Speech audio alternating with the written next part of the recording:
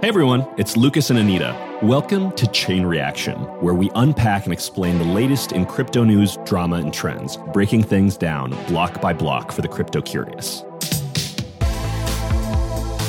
Okay, so some interesting stuff happening with the crypto markets. For once, not all doom and gloom, some good stuff happening. Yeah, so actually Ethereum is up about 45% week over week. And, this is a pretty significant recovery for ETH because we saw a pretty rough, couple of weeks before this, but this past week seems to have made up a lot of the losses that Ethereum had suffered in the past month. So, from where it was around 30 days ago, it's sort of trading at a similar price level. And it looks like that means that the crypto markets overall are just doing better. But, Ethereum in particular as well, people are optimistic about it right now. Yeah, it seemed like it went from like $2,000 to $1,000 like overnight. And now it's slowly inching its way up. It's at around like $1,500, $1,600 right now. But people are excited because it looks like the merge, which is the big thing in Ethereum land, might actually happen. Yeah, so the merge is really interesting. The founders have sort of been saying this is going to happen for a really long time. This has been planned for a really long time. And it was an early proposal made. And what the merge is basically they're going to transition from their proof of work validation system to a proof of stake validation system, along with, a number of other changes in how Ethereum functions at its core level. I think, people are optimistic about that sort of mitigating a lot of the environmental impacts of Ethereum specifically. But what's more interesting is the timing, because since this has been promised, I think, so many times, and they really want to make sure that they have all their ducks in a row and do things right before the merge actually happens and they, send it with that. But it was supposed to happen this summer at some point, and it seems like it's sort of looming. And, this transition has already started to at least be reflected in Ethereum prices. Yeah. And I mean, there are obviously a lot of proof of stake blockchains out there, but it's a lot easier to start with it than it is to transition, because Ethereum's a multi-$100 billion network at this point. And it's just transitioning the validation thing is just a huge process. So it's taken time, and people have kind of been skeptical whether it's going to happen at all. Some people are saying that the timing is just right now. Yeah, people are actually super excited about this. And I was reading some commentary that was talking about, despite all this sell pressure and people are kind of worried about the downturn. I'll read you this tweet. The tweet is, there's going to be virtually no sell pressure when the merge happens. Everyone who's staking is locked up. Everyone remaining with their money in staked ETH is holding until it repegs. Anyone who had their money on Voyager or Celsius is locked in bankruptcy proceedings for 5 to 10 years. Crypto commenter Ethereum Jesus tweeted that. I have no idea who that is. But hey, what would Ethereum Jesus do, I guess? Well, I think the guy who went by Bitcoin Jesus is now led to one of these platforms going under. Shoot.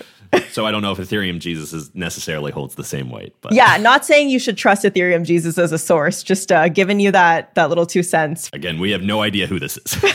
Exactly. But speaking of Bitcoin, Bitcoin's also up about 21% this week, and crypto did regain its $1 trillion market cap. Okay. I think it was a couple days ago. So, things seem like they're going well, but there's also, a lot of negative news still going on. And, that's the first thing that I want to talk about in the news today. Well, yeah. So, I mean, even when prices are going up, it's kind of weird because it's not like, Ethereum and Bitcoin prices took a dive because of macroeconomic conditions. People are worried about going to a recession. So obviously they don't want to be in risky assets like cryptocurrencies is how the thinking goes. For startups that actually have to plan whether their companies can survive as they're seeing other crypto startups fall all around them, they're having to plan a little bit longer into the future. So this week, OpenSea announced that they were laying off 20% of their employees, which I think, is a few dozen. They don't actually have that many employees. So after the 20% layoffs, they have 230 employees, which you might think, okay, they're a company that facilitates NFT trading. How many people do they need? But they're also a startup worth $13.3 billion.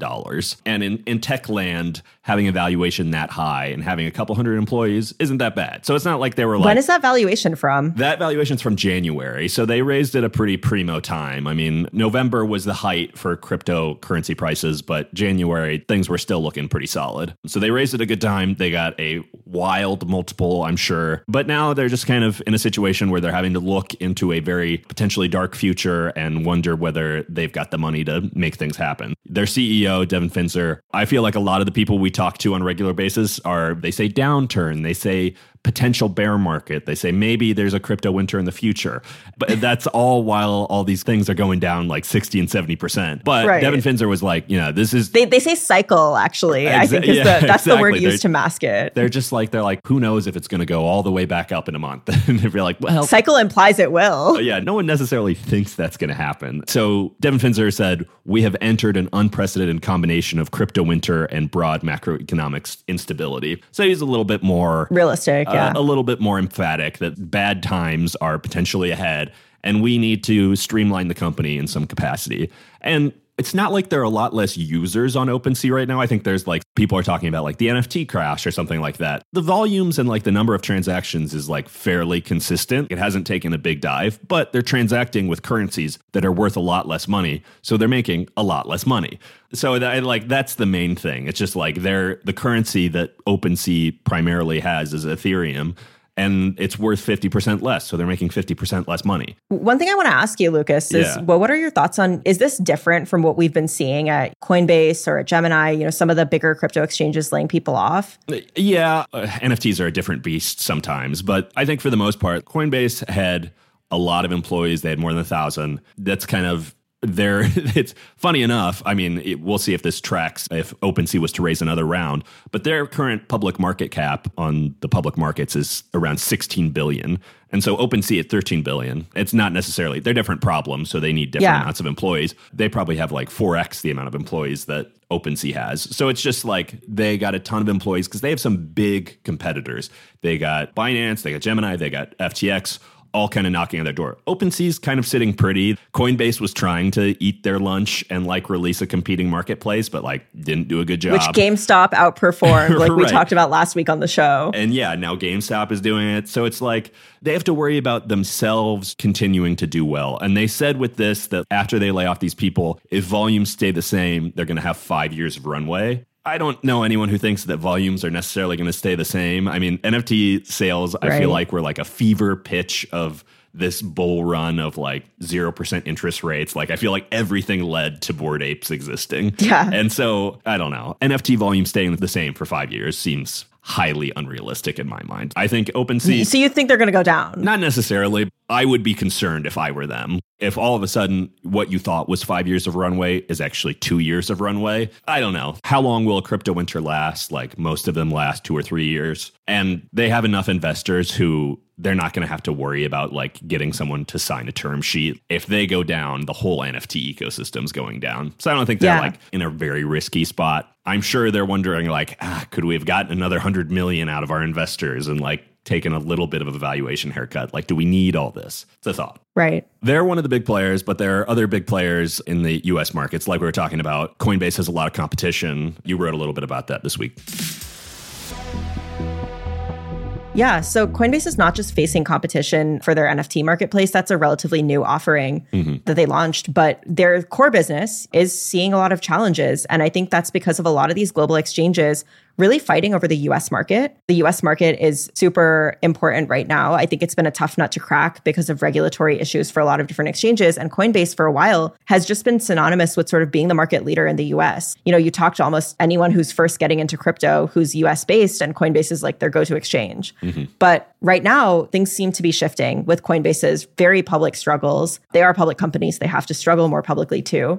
I'll give them that. Yeah. But FTX is one of the exchanges that people have been talking about as a big competitor to Coinbase. And today, just heard some news this morning from Bloomberg that FTX and FTX US are reportedly both in talks to raise a new funding round and that they're targeting a flat valuation, which it might sound bad, but it's actually kind of a good thing, right? Right. Flat valuations, if you're raising a flat valuation a couple years ago, people will be like, man, your company's doing very poorly. But raising a flat valuation when the markets are crashing all around you is essentially like a big vote of confidence. And let's be clear, this is what they're targeting. Other companies have been targeting flat valuations and haven't been getting them. You can target anything, right? Exactly. Like maybe they think it's fairly realistic. And FTX seems like they've been having good press around them in terms of like buying the flaming dead carcasses of all these lending companies.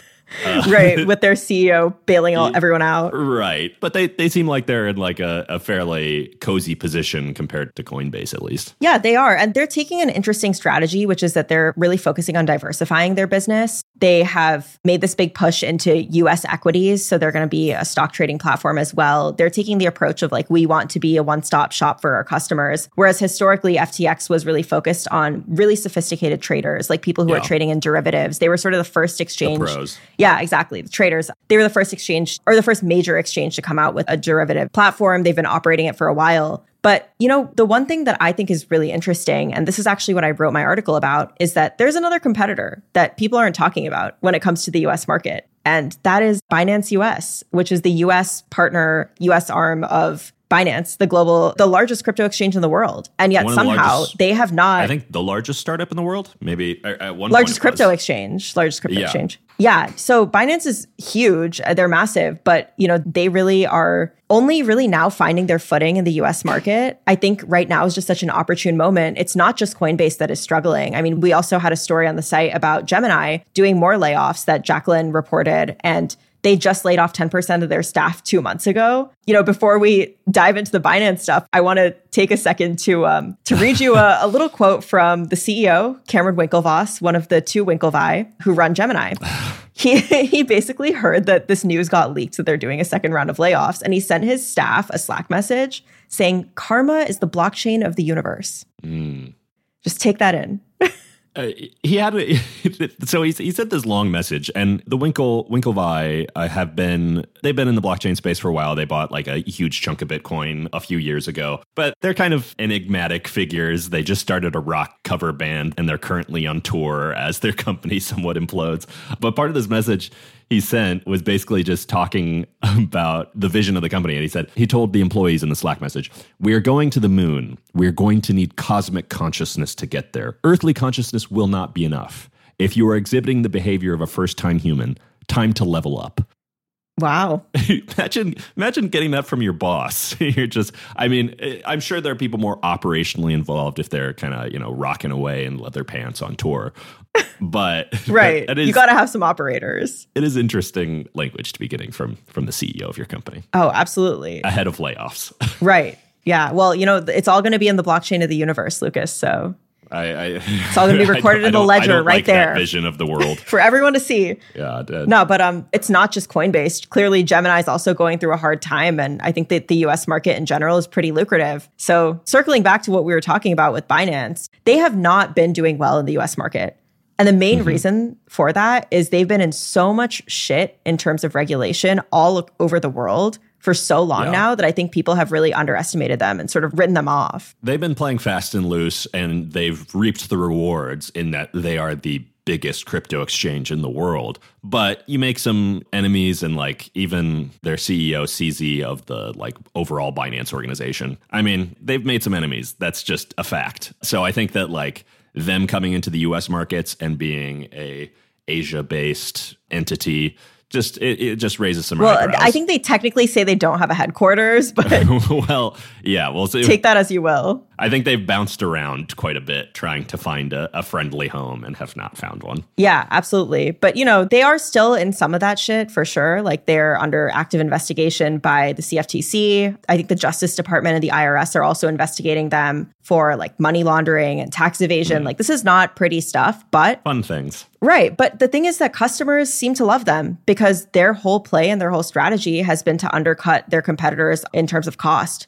So they've been very vocal about how they're hiring in a down market. They launched a staking product recently. They've gotten a bunch of regulatory approvals in different states. And, I think it's sort of a watch this space. The US is sort of up for grabs right now if Coinbase and Gemini and some of the big leaders here keep faltering. And that could be the opportunity for Binance to make huge inroads into the US market. Yes, I don't know. It's just going to be a weird time because if all these people are jockeying for power when it's also in a crypto winter and public markets are getting hit, this could be an opportunity for a startup that isn't kind of beholden to public disclosure and stuff to just rocket ahead and take over. Coinbase has been working on this for a decade plus. And it's just, it's weird timing. That is the crypto dream, skirt regulation, make it to the top. No, I'm joking-ish. I mean, I don't know. But wait, let's talk about something else spicy in the NFT world, Lucas. I know you're excited to chat about this one. I don't own NFTs. I don't trade anything, but I'm endlessly fascinated by what's gone on over the past couple of years with NFTs. Bored Apes, you've probably heard of them. If you're listening to this podcast, I would imagine you have. They're the most valuable NFT collection. Each one, there are 10,000 of them. Each one goes currently for about 150 grand each. This company that made them is called Yuga Labs, and they raised some venture funding a few months ago from Andreessen Horowitz at a $4 billion seed valuation, which That's absurdly high for anyone. Which is a lot. And I don't think I've ever seen a seed valuation that high. Yeah, a lot of money. So essentially, they've released all these monkey JPEGs, but they're essentially pre-product. Other than that, it's all on the promise of what they can do in the future. So their big thing is that they want to create the metaverse. Who doesn't? Seems fun. Why not? And they're working on this thing called Other Side, which is kind of like Roblox, but it's a hub for NFT avatars to hang out, or just regular avatars. I don't think you necessarily need NFTs to get involved. So it's sort of like a video game, right? Yeah, it's like Roblox. It's theoretically like a big world where there's a platform and you can have a bunch of different online virtual experiences. You can play games. You can do all this stuff. So it's ambitious and open-ended, and they're trying to justify a $4 billion valuation with it. They also have a lot of people who have already paid a lot monetarily to get involved with it. This is a Club Penguin for the crypto bulls. Club Penguin for millionaires. Yeah. I think that seems like something that should be worth $4 billion in my opinion. I'll fork over the money any day. So I did this demo over the weekend, and I was one of the first people outside of the Bored Apes community to get to do it. I think as the only reporter. But they did this demo, and the big thing about it is that if you do something like Fortnite, there are 100 people in a battle royale, and you can see them all, and they exist in the same like multiplayer world at the same time, but it's just 100. And like if you do Call of Duty, like there might be a little bit more, but most of these are sticking to kind of the 100, 200 range at the top of the end. So Other Side, it's using this tech from this company based in the UK called Improbable, which has been kind of working in relative silence. They're not too flashy for about 10 years. And their big thing is that they want thousands of people to be playing concurrently. That sounds chaotic. Yeah, like going into a virtual city and seeing thousands of people walking around. Maybe you see that in other games, but a lot of those are kind of computer-controlled NPCs. These are all people who are behind their laptop moving around and chit-chatting. So in this demo I did, there were 4,500 people playing concurrently. Wow. And it was a weird experience. It was a very like tightly controlled scripted thing where they kind of like walked us through the platform and like showed us how to, you know, move and chat with each other. And like there was like a little boss fight in it. It was like, you know, they realized this was important. It was clearly scripted and like it went well. But it was weird like walking around and having thousands of people. Yeah, chaos is probably the right way to describe it. Well, and it seems like having that many people on at the same time is pretty important if you're going to be building the metaverse, you know, and you want to acquire users. Everyone has to be able to participate, right? Yeah. I mean, there are a lot of different ways to think about this. Some people would be like, okay, well, I have so much fun playing 4v4 in Call of Duty or something. Why would I need like 1,000 people? That just like opens up to just,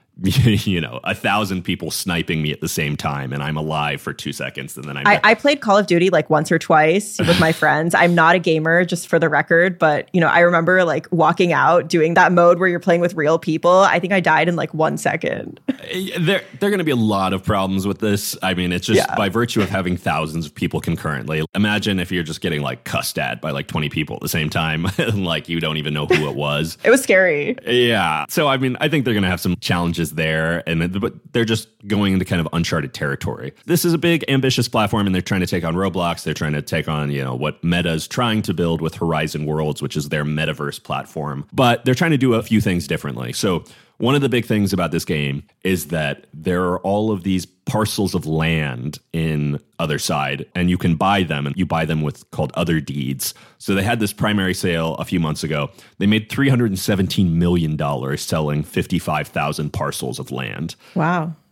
Dang. Yeah. The landlords are rich in the metaverse just as they are in the real world. I know. We're just getting screwed left and right. But I guess it's our decision whether we choose to pay rental properties in the metaverse. Yeah, exactly. So they made all this money. This was kind of before the crypto crash. So like these Other Deeds are worth less money now, which probably isn't the best feeling, but if a lot of your wealth is in crypto, you're down across the board. So you're probably not too upset about one thing being down over another. But so they have all this land, and then in the future, people are going to be able to build experiences on it. So you'll be able to like build a house, and maybe if you go in the house, there's a game that people can play. And they don't all necessarily have to have thousands of people playing them at the same time. You can build solo experiences. You can build experiences maxed out at 10 or 100 or something like that. Developers have the option, I think, is the thing that like Yuga's talking about. So it's fascinating. I mean, building a metaverse sounds like it was fun. It was interesting. I had to log on at like 8 a.m. on a Saturday, which, you know, I was actually going to make fun of you saying you get to play video games for your job. But hey, I was doing it on the weekend. This was labor of love. No, it was good. And talking with the team was interesting. I chatted with the founders and chatted with the CEO of Yuga.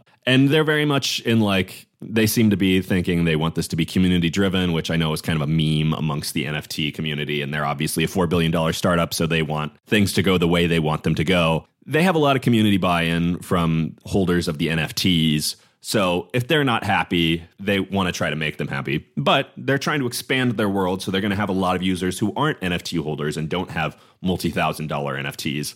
So they're going to be a lot of like different interests kind of going at them. So if they make something that's super fun, that's great. A lot of crypto games that have been made are not fun, and they cost a lot of money to play, and they're scams, and that's going to be what they're going up against.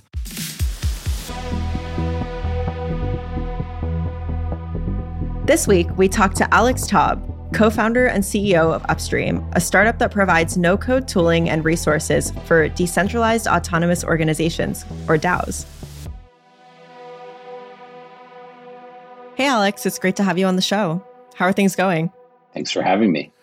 Things are good. Yeah, so you are a founder. You have founded Upstream, which is a DAO tooling company. And I think there's been a lot of hype, a lot of talk, a lot of just sort of attention on DAOs. And I'm curious, Upstream didn't start as a DAO tooling company, did it? No, it did not. I co-founded Upstream with my co-founder, Michael Schoenfeld. He does all sort of like the technical stuff. I do more of the business stuff.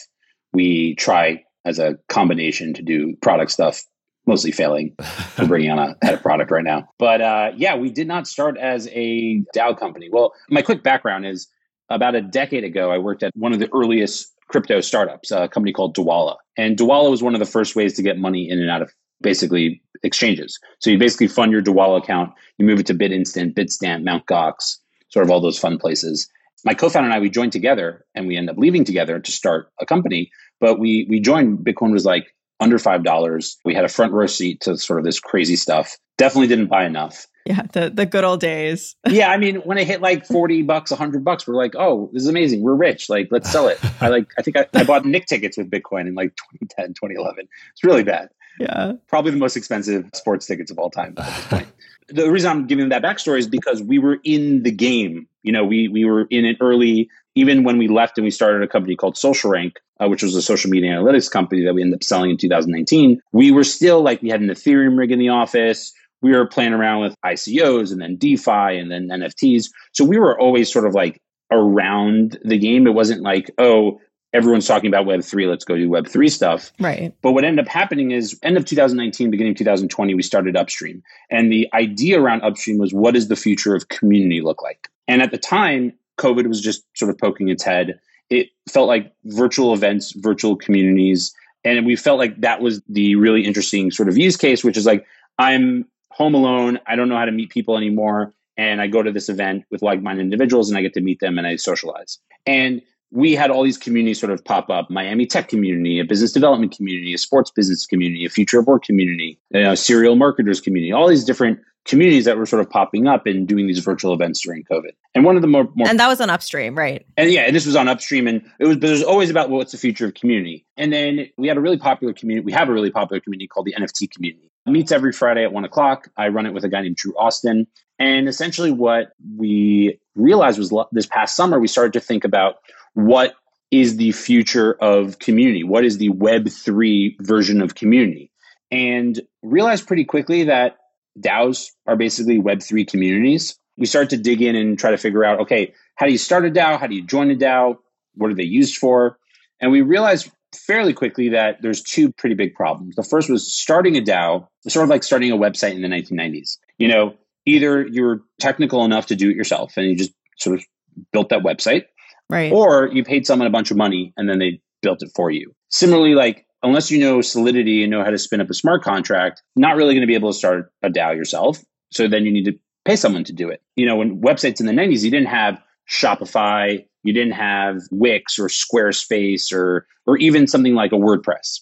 So that was the first opportunity. We're like, all right, easy way to start a DAO. That could be really useful, like a no-code solution. Then the second issue was, once I started DAO, how do I actually manage it? And the tooling out there was just really fragmented. So you'd basically do like governance with one tool, and you do voting with another tool, and proposals with another tool, and the actual community somewhere else, and token gating here. And it was just all these tools that were just really fragmented for no reason besides there's like one company working on each thing, or one organization. Like Snapshot isn't really a company, it's just an organization. They're just working on that piece of the puzzle. So we felt like, okay, here's the opportunity, is like build a no code sort of full stack DAO in a box that you could spin up really easily. And we started working on it last summer. It was sort of felt like, a lot of people are like, oh, you pivoted into this, but the vision was always, what's the future of community? And this just felt like a really natural progression of where we were going. And then we ended up launching it mid-November. We actually launched it around the same time as the Constitution DAO. So everyone was talking about DAOs at the time. So definitely was to our favor that like some good timing. Nobody planned that, but it was just good timing. Yeah. It's like, 20 years from now, we'll claim that like we did it on purpose. But, yeah, so that's how we sort of got into the DAO space. And then I'm happy to chat more about in terms of like the different use cases and how people are using them right now and how they could sort of take off and be bigger or as big, if not bigger than NFTs. But I don't want to jump ahead. No. I'm curious because like the past year, there's been so much action happening in the DAO space. There's been a lot of iteration, a lot of companies or like startups that are embracing them for decisions that are kind of maybe secondary from decisions made from the executive team. But, it's been a little chaotic. There have been like decisions that have been made that maybe the whole community didn't agree with, but it's just been kind of a learning experience. So I guess like on your end, it's great to have a lot of customers, but do you feel like the community has learned where DAOs make sense and where they don't necessarily? Yeah, I think a lot of people just say the word DAO and it's sort of like this like catch-all right now. So it's like, sure, like a small project to a big company could be a DAO. And like, yeah, that's probably true. But I think that there's like a few use cases that make sense today. And then there's a few cases that maybe make sense in the future. The first use case that sort of seems to be working right now is investment clubs. So I want to, with 10 of my friends, we want to pool our money together and we want to buy something that maybe we can't buy individually. So whether it's a digital asset or a physical, like a collectible. So let's say there's a Kobe Bryant game-worn jersey that's going on sale. Maybe it's his final game and it's this game-worn jersey. It's going on sale and the asking price is $2 million. I can't afford that by myself, but maybe me and 50 friends or 100 friends can afford it all together. So that's an interesting use case. That's a physical item there. But I think buying digital assets with people, as long as you're under 100 people, you're considered an investment club. And the idea is that I think there's a very clear use case there that like works, Yeah, in terms of the physical assets, I just want to jump in for a second. For people who don't have context who might be listening, on Constitution DAO basically was exactly what you were just talking about, right, Alex? Like, people coming together and they wanted to buy this copy of the US Constitution that was being auctioned for sale. So yeah, and the Constitution DAO ultimately didn't work out for a number of reasons. Obviously, they lost the auction, but also like, it's very hard when it's a public blockchain to play your cards open face so everyone can see them.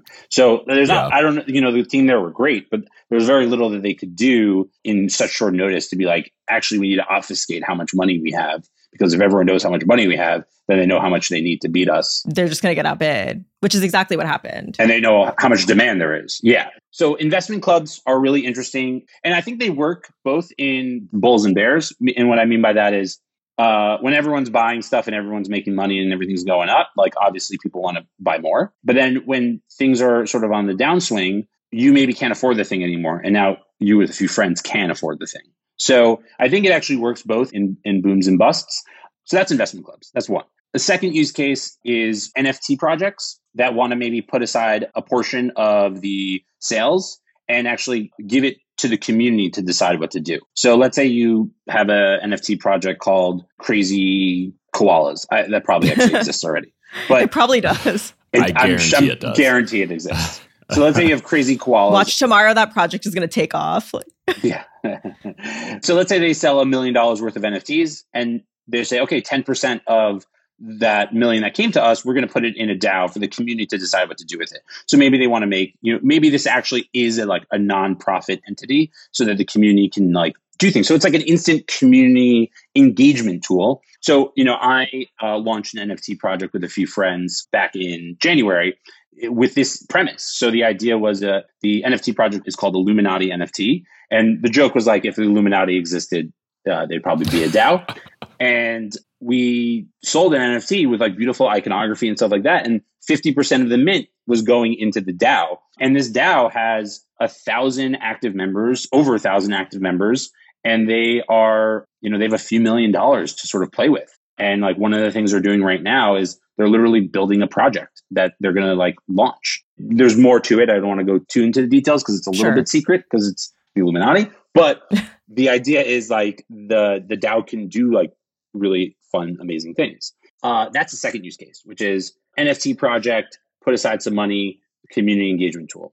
A third use case that I'm playing around right now, which is actually, Anita, we need to probably talk about when you DM me. Sure. Is something we have coming soon. And it involves around more like security and using your DAO as like sort of a way, like a lot of people click on bad links, they lose all their assets. There's hardware wallets. The core of a DAO is a multi-signature wallet. So what ends up happening is you can, in theory, put your assets in this sort of like, we're calling it like a vault DAO, where you can essentially, I don't know if you guys watch Rick and Morty, but like the Citadel of Ricks, where everyone's like Rick. So like, imagine like all the signers are like you, but like different wallets, different seed phrases, but you have like, you click on a bad link, you don't lose your stuff anymore. This is a very different use case, more of a security product that we're sort of productizing right now. And we'll talk more about it. Sounds good. The fourth one that I've been spending a lot of brain power on right now, which culminates to the sort of overarching theme. The fourth one is the concept around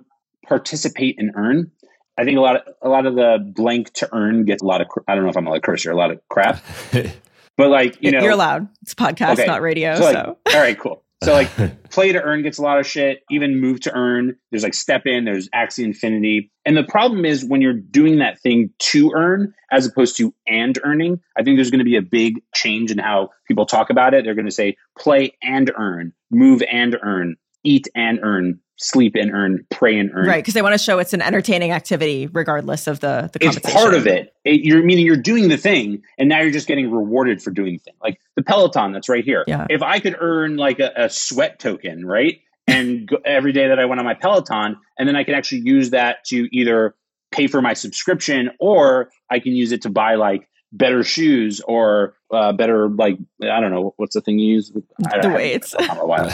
Yeah. Like there becomes an ecosystem, and actually the token actually makes sense. So I think this blank and earn is going to be a lot more popular as time goes on and people figure out tokenomics that aren't like, they're not actual Ponzi schemes, but they call like Ponzi tokenomics. So some of them probably are Ponzi schemes. Or I feel like that's kind of the learning in the past few months of just like some of these things that were called Ponzi schemes. Well, Yeah, they might have been. But you either have to change the definition of Ponzi scheme or, Right. Exactly. So you've outlined a bunch of, use cases for DAOs that make a lot of sense, right, from your perspective. Mm-hmm. But I'm curious, I mean, at least from my perspective, it's like not every group necessarily has to be a DAO, right? Or needs to be. I guess I'm curious what your takes are on like what are cases where it doesn't make sense, but people are still sort of experimenting in. Yeah. Like, so at the core, DAOs, blockchain, it's programmable money. That's really what it is. So you can program money to do what you want it to do. Not every community requires money. If I want to share cute photos of my dog with other people who want to share cute photos of their dog, I don't necessarily need any money there. Now, obviously, if you want to maybe add a meetup to it and you want to add some IRL stuff and events and stuff, well, then maybe you start to get into money, and maybe that does make sense to create some sort of entity where the actual community controls the governance. Like the way I sort of see it is like, I used to pay money to a community as like an admin fee, and like the admin would get the money and then they decide what to do with it if I was in like a paid community type of thing. And what changes here is like, you're still paying that money, but like it's basically collectively being decided by the group of how to use that money. So like more transparent, more sort of, equitable. So I don't think everything needs to be a DAO. I'm not one of those like everything's going to be a DAO. Everything's like, I think DAOs make sense for like digital communities. I think DAOs make sense for digital entities. I think a lot of people, and I've been seeing this a lot on Twitter, a lot of, let's call them Web 2 founders, they think they're dunking on the Web 3 and stuff, but ultimately what they are, and this is in the nicest way, they're ultimately people that were like riding horse and buggies, and they're complaining about like going and getting gas at the gas station for your car. That's essentially what they are. And, I'm happy to debate anyone who wants to talk about No, we appreciate a hot take around here. So, but that's ultimately what they are. They are horse and buggy owners who are complaining about having to go to a gas station to fill up your car's gas. Because the horse can just keep going. You know, it needs to rest a little bit, but the horse can keep going. I don't have to fill it up with gas.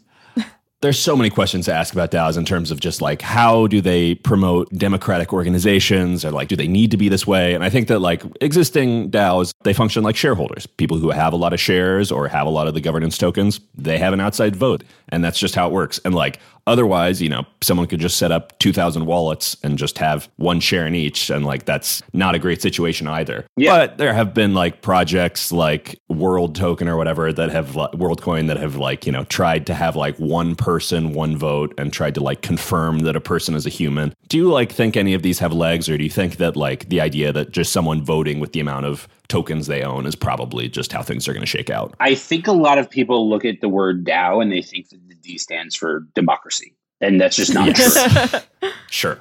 Yeah. People aren't sitting in a circle singing Kumbaya and being like, oh, we're all going to do this together. That can happen. And that does happen. There are communities where it's like, hey, everyone's going to get an equal say. And that's how it's going to be done.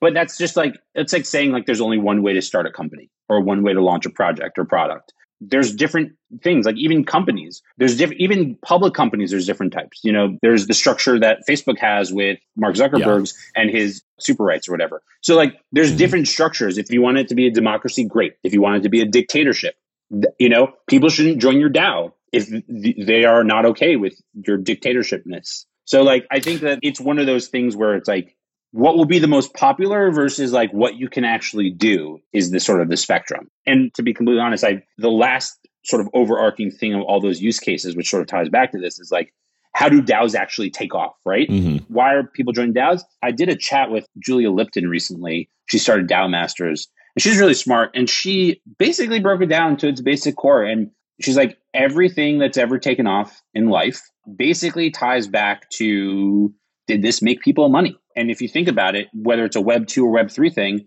Airbnb, why did Airbnb take off? People made a lot of extra income. Uber drivers, they made money. You know, why did any crypto thing ever take off? People made money. NFTs, people made money. So if DAOs want to take off in the same way that happens, people need to find a way to make money by being in DAOs. And whether that means that they're investing with some people and they're making money, but that's like a lot of work to make money, or like just participating in a community and earning. So like this concept of participate and earn. But I think ultimately comes down to, can this thing, there's a more inappropriate version of the like, it's like, I don't know, can this be edited? We'll save that for the after dark chain reaction. This will be the after. No, but there's like, you know, companies either get you paid or get you something else. And that's like the successful version of any company. It's like, that's like the core of like any successful company, is that they help you make money, or the other thing. So, I mean, I guess like in the like democracy versus decentralized, I think one of the problems that people have identified is just that like when you're operating a 24/7 democracy and someone can put something up to vote at all hours of the night, maybe someone has 1% or 2% of the governance tokens and they can rush something through. That's different than if you're at a shareholders meeting, you know it's happening 3 months in advance. So I guess that's like one of the elements of the structured versus unstructured. So I guess in your point of view, do you foresee DAOs kind of embracing more structure rather than going the opposite direction? Yeah, I mean, DAOs do not, you know, spontaneously appear. You know what I mean? It's not like a wild Pokemon that just comes out of nowhere. Like it is. Well, it's kind of felt like that almost, you know, in the past few months. Someone has to set it up. Someone has to decide what they want it to do. And then at a certain point, that's when people come in and they say, okay, what's this DAO about? What are we doing, et cetera? Like it just doesn't like this idea that they like run themselves and there's like no core contributors and they come out of nowhere. I don't know who like why that's the prevailing sort of thought. The truth of the matter is that like they could be anything in terms of like ramming something through. So for the Illuminati DAO, NFT DAO, we basically made it so that like there's a whole proposal process that you need to like, this is the structure of a proposal if you want to put it up to the team. It adds a layer. It's a combination of adding a layer of security, meaning we have a mandate for the DAO. If something puts up a proposal that violates that mandate, it should not be going to vote. And then two is like, we don't want anyone to just put up something there. And then it's like, there's like just spamming the whole group all the time. Sure. And that's what we decided from the outset. And if you don't like that, you shouldn't be in our DAO.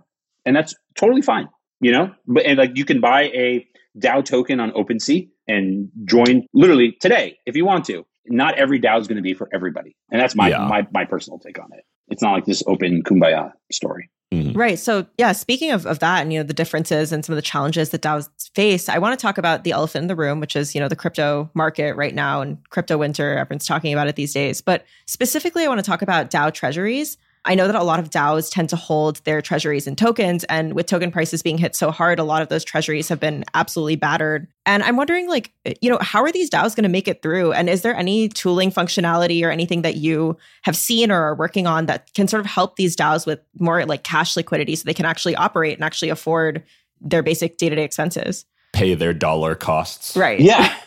No, it's a great question. And definitely with ETH, I mean, now it's, I think, up 50% this past week. I haven't checked in the last hour or two, so I don't know. But who the hell knows? Yeah. But yeah, no, I mean, listen, the highs of Thanksgiving when people were telling their family to buy crypto to what it is right now and being disowned by your family, I think it's always Thanksgiving. Yeah, of course, it has to be. I mean, yeah, it's down more than 50%. Some of these things down, 80, 90%. Some of these zeros, like the Terras and the Lunas of the world. So for some of the DAOs that I'm in, it's all in ETH, and we wrote it up, we wrote it down, and we're hopefully writing it back up. I think a lot of people who spend time using Ethereum cannot see a world where it doesn't exist really anymore. Like, I think I spend more ETH than I do dollars these days. And I just don't see a world where the merge is coming soon, or even if it's delayed another time. I just don't see a world where ETH isn't there will be a flip in maximum smart contract. Well, yeah, but there'll be a flip from ETH to Bitcoin probably in the next year. I'm just curious. You said you spend more money in ETH than in dollars. What kinds of things are you buying with ETH? NFTs galore. NFTs, yeah. Too many. Okay. Joining DAOs, NFTs. I buy things with ETH. I use it for a lot of stuff. You're getting those Nick tickets for fewer Bitcoin these days. Yeah, that was a bad choice. But no, I think for me, I also live in a world where a lot of people use ETH. So it's very easy for me to be like, hey, we went to a movie together. I'll just send you ETH back. Sure. So, and that probably isn't everybody, but listen, if it depends on what you believe in the end of the day. Do you believe that, right now we spend X amount of time online, right? So, and this actually goes back to okay, so we're in this bear right now. We're sort of seeing, and maybe it's a dead cat bounce, or maybe we're coming out of it. Who knows? But I think the way we actually come out of it is a true metaverse situation where people are actually spending time. And the only way that metaverses actually work is that there's fun games and friends there. That's it. Metaverse doesn't make sense if there's nothing fun to do there and your friends aren't there. Nobody's going to spend any time. And we could talk about fully immersive, a Ready Player One type of thing versus just a web browser and a Second Life or an Other Side or something like that. I think all those things are sort of metaverse, and there's different degrees of immersion into it. But I think that in a future, and I'm not saying it needs to be dystopian outside and the world needs to be on fire.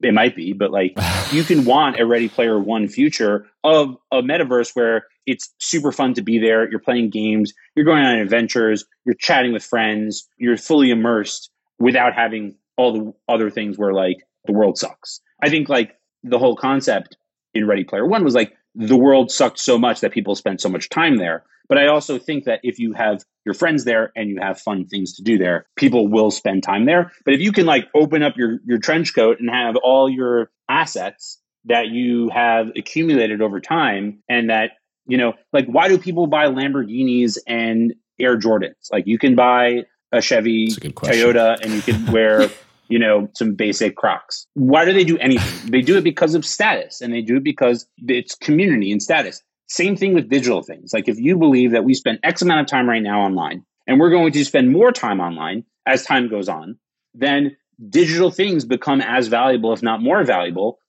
or equally valuable to offline things.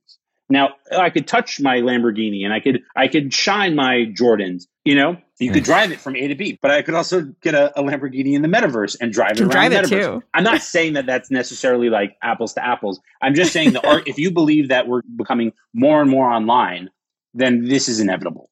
This stuff is inevitable in terms of people not only spending time there, but also caring about what you have there. Yeah. So, taking it a little bit back to DAOs, and I guess as we wrap things up. So, there's the element of the crypto community that's the status, but there's also kind of hidden there, generating passive income and not being super active. Maybe they're just like setting some money into these DAOs and they're just kind of like sitting back, letting other people do the governance. But there's probably a finite amount of people who are actually interested in doing the hard work of governance. Maybe that's the founders, but maybe that's just some hardcore community members that are in a bunch of DAOs and they're really putting the time in to make these things successful. So I guess like as a winter comes and the idea of their money going up because of how the DAO is operating, kind of like that dissipates a little bit. What is your outlook overall, just in terms of all of the DAOs out there? Like, assumedly, some of these are going to fail. Do you think that a lot of them are going to fail over a winter? I think as time goes on, it will probably go to something like how many companies succeed versus how many companies